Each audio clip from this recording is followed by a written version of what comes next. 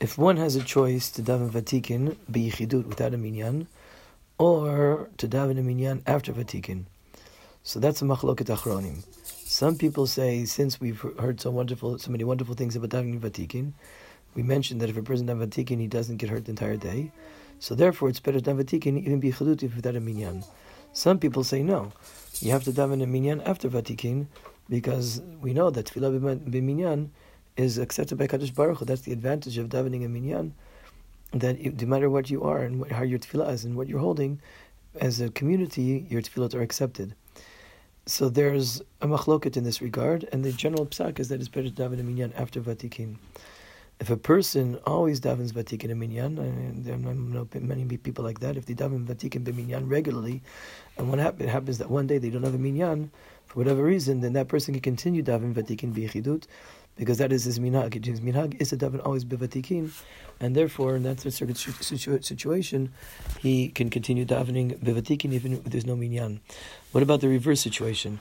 This is a situation between nates, davening b'yachid b'nates, b'Vatikin. In other words, you could daven either by yachidut, b'Vatikin, but there's a minyan before nates. Now, we said the earliest time you're meant to daven is nates. B'diavad, if you can't, b'dishat adchak, you could daven before nates if you have to. I didn't yet go into all those different discussions. I think we'll just say right now that if a person has to leave early to work or he's going on a journey, then he can daven Mishnah Yakir, which we said is about 50 minutes before nates. So if a person has to go out on a journey, he can daven before that Mishnah Yakir. And at that point in time, you can already say Kriyat Shema and Tzitzis and Tefillin v'chulei. So if you have a person has a choice. He can daven b'Vatikin by himself, or he can daven b'Minyan minyan before nates. And so according to many poskim, it's better to daven b'Vatikin b'yachidut, because you're not supposed to daven the chatchila before this man. And some people say no. Again, davening with the minyan is better, even if it's before nates, as long as you begin Birkot Kriyat Shema after Mishnah Yakir.